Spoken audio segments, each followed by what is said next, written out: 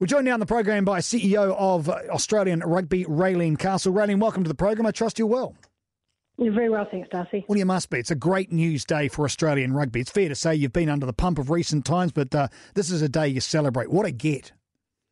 Yeah, it is. We're very pleased. Dave's an incredibly high-performing coach, both on the world stage, and for him to have made a decision that he wants to be part of the Wallaby plans going forward is a really big get for us, and he is by far and away the most outstanding candidate. So how long have you been chasing him for? How long has this process taken, Raelene? Once Michael Cheika identified to us that if the Wallabies didn't win the Rugby World Cup, he wouldn't seek reappointment. We needed to be in a position that a list of candidates that we worked through to see who we thought was the best candidate. The top of that list was Dave. So once the Rugby World Cup finished and Michael suggested that he wasn't going to put his name forward for reappointment, we moved very quickly to start conversations with Dave, and that's taken us about a month, and we've managed to get that sort of contract signed in the last 24 hours, so we're very pleased. Okay, but he signalled the fact he'd step down if you didn't get the World Cup quite a few months ago now. So you always had this idea that you were going to need someone if that happened. It was a given. Yeah, that's right. It was a plan B. We needed to make sure that we had options, or we at the very least understood what the market was telling us from availability, because, great coaches don't hang around waiting for job offers. You have to go looking for them and make sure that you understand what their contract situations are. So we had done all that work. We'd certainly had some conversations with Dave. I'd met with him, and then when we got exited from the Rugby World Cup and Michael said that he wasn't going to step forward, I could, continue conversations with Dave and really try and put that opportunity to coach the Wallabies and be part of the system here at Rugby Australia in front of him. So essentially he was the coach in waiting. We were just waiting for what you didn't want to happen, which is to exit stage left in the World Cup. But you had a plan. What was that, like 6 months, longer or less, or...? Yeah, the first time I met Dave and had the initial conversation was about 6 months ago, but, the actual negotiations of any contract had to be on hold until we knew what our situation was. So essentially what I'm hearing here, once you knew, he was always your man. You said he was the top candidate. This is the guy you always wanted and you had crosshairs on. Yeah, that's right. He was.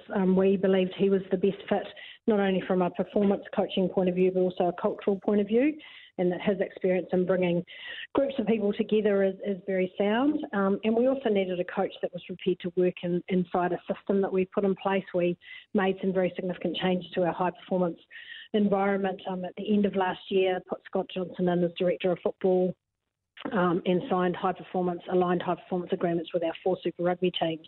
So having a coach that understood that structure, wanted to come in and work as part of that structure and, help the Super Rugby teams grow and develop was also an important part, and Dave was comfortable to work in that environment. And CEO of Australian Rugby, Raelene Castle, joining the program. I'm with you on that one. His ability to build culture out of nowhere. I think we saw that in his time with the Chiefs and just what he achieved there. And I think it's fair to say that maybe that might have been an issue under Cheika previously, but this guy's all-encompassing. Is that a fair statement? I think all coaches have their strengths and weaknesses, and none of them are perfect. But certainly Dave's ability and proven ability, both at the Chiefs, but also what he did with the Glasgow Warriors in a really short space of time to bring together a group of men and build a culture where they all want to work towards the same thing is one of his best skill sets, and that's something that we know will be very valuable to us. So you mentioned Scott Johnson before. So this is a loyalty situation because he worked with Dave at the Glasgow team, didn't he?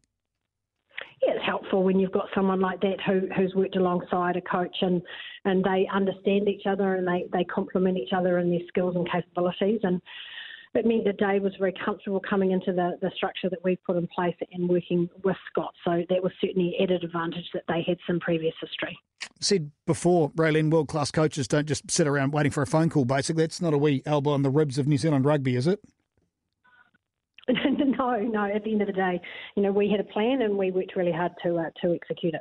So with New Zealand rugby losing these guys, do you think they operated obviously it's a different manner and you don't work with amongst them, but the way they've gone about trying to find their coaches stark markedly different from the way you were going about it? You mentioned this is the modern world. This is a reflection of how coaches are chosen now. Are you guys up to the speed more so than New Zealand rugby? No, I wouldn't say that. I think each organisation have to make their decisions around how they put their structures together and what interview process they went through. Ultimately, we had an indication that Michael might choose not to be reappointed. We put a plan in place and we worked to that plan. Did the World Cup review have any bearing on the selection of Dave Rennie?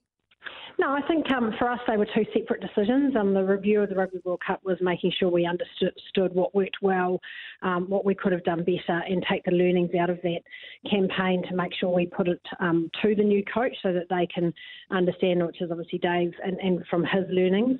And take it into a campaign preparation that he will make going into 2023. But also we've got 2 Olympic campaigns live at the moment as both of our teams are qualified for Tokyo. So making sure that from a campaign perspective we take any learnings that they might have had out of the Wallaby campaign into those campaigns as well. As far as his staff, assistant coach-wise, when do we find out the nature of those appointments? Well, now that we've made the announcement, we can have some more specific conversations with assistant coaches. It's quite hard to convince them to come and to work inside a program when they don't know who their boss is going to be. So now that we can have those open conversations, that makes it easier. We certainly have an aspiration. We've got some very talented assistant coaches, Australian assistant coaches working overseas, and certainly some of the conversations we'll be having with people is about seeing if we can find a way to bring those coaches home, and those conversations are in train at the moment. Is this a team effort, yourself and Dave, or do you give him as assistant coaching staff? How does that work?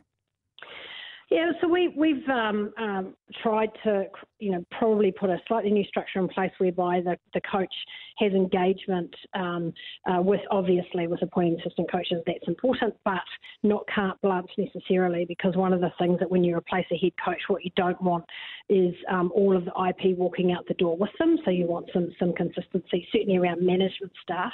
Assistant coach a little bit different, but management staff and support staff around doctors and medical and those types of roles. So there's some certainly engagement by the head coach in all of those roles, but he will be working closely with Scott Johnson and Scott's experience of those people to make sure we put the most competitive assistant coach team together we can. He comes from the Glasgow Warriors quite late, Raylene, towards the middle of next year. As far as preparations for the Wallabies for the international season, problematic? What have you got into place to deal with that?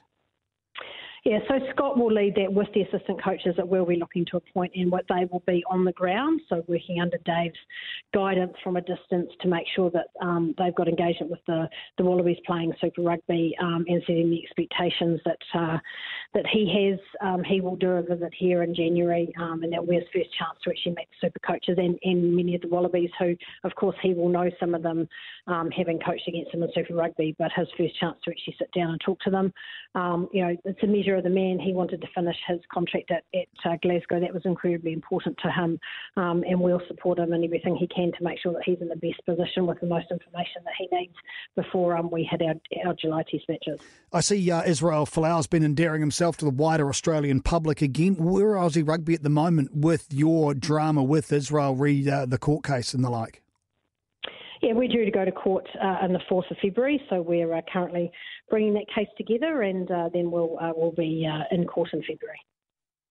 How confident are you about winning the case, Raylene? At the end of the day, we believe what we did was right and that we executed a clause in our contract, and that this is a contractual issue from our point of view, and that's what we'll be running, so we're confident in our position. Warmest congratulations on getting your man Dave Rennie. He's a tremendous coach and a great guy. I'm just a wee bit frightened. Thanks very much for your time, CEO of Aussie Rugby, Raylene Castle. Thanks, Darcy.